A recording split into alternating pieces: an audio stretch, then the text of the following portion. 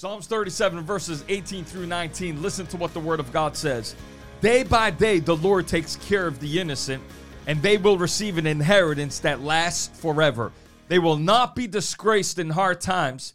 Even in famine, they will have more than enough. Listen, the first thing you need to realize is the Bible says God takes care of the innocent. If your hands are clean today, your protection and provision comes from the Lord. And the Bible says you will never be disgraced or be found lacking and in need. Listen, it doesn't matter what the economy looks like to everybody else in this world.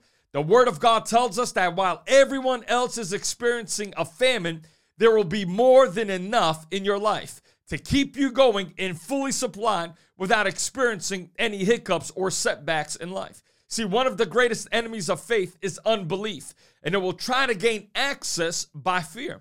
But whether faith or fear dominates in your life, it's determined by which one you are feeding.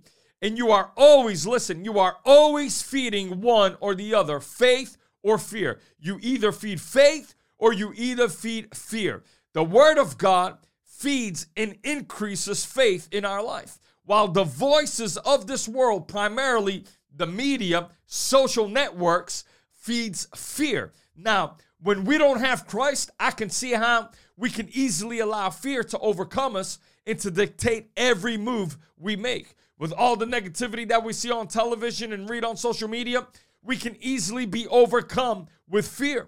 That is why the Bible tells us in Philippians 4:8, dear brothers and sisters, one final thing, fix your thoughts on what is true, honorable, right, pure, and lovely.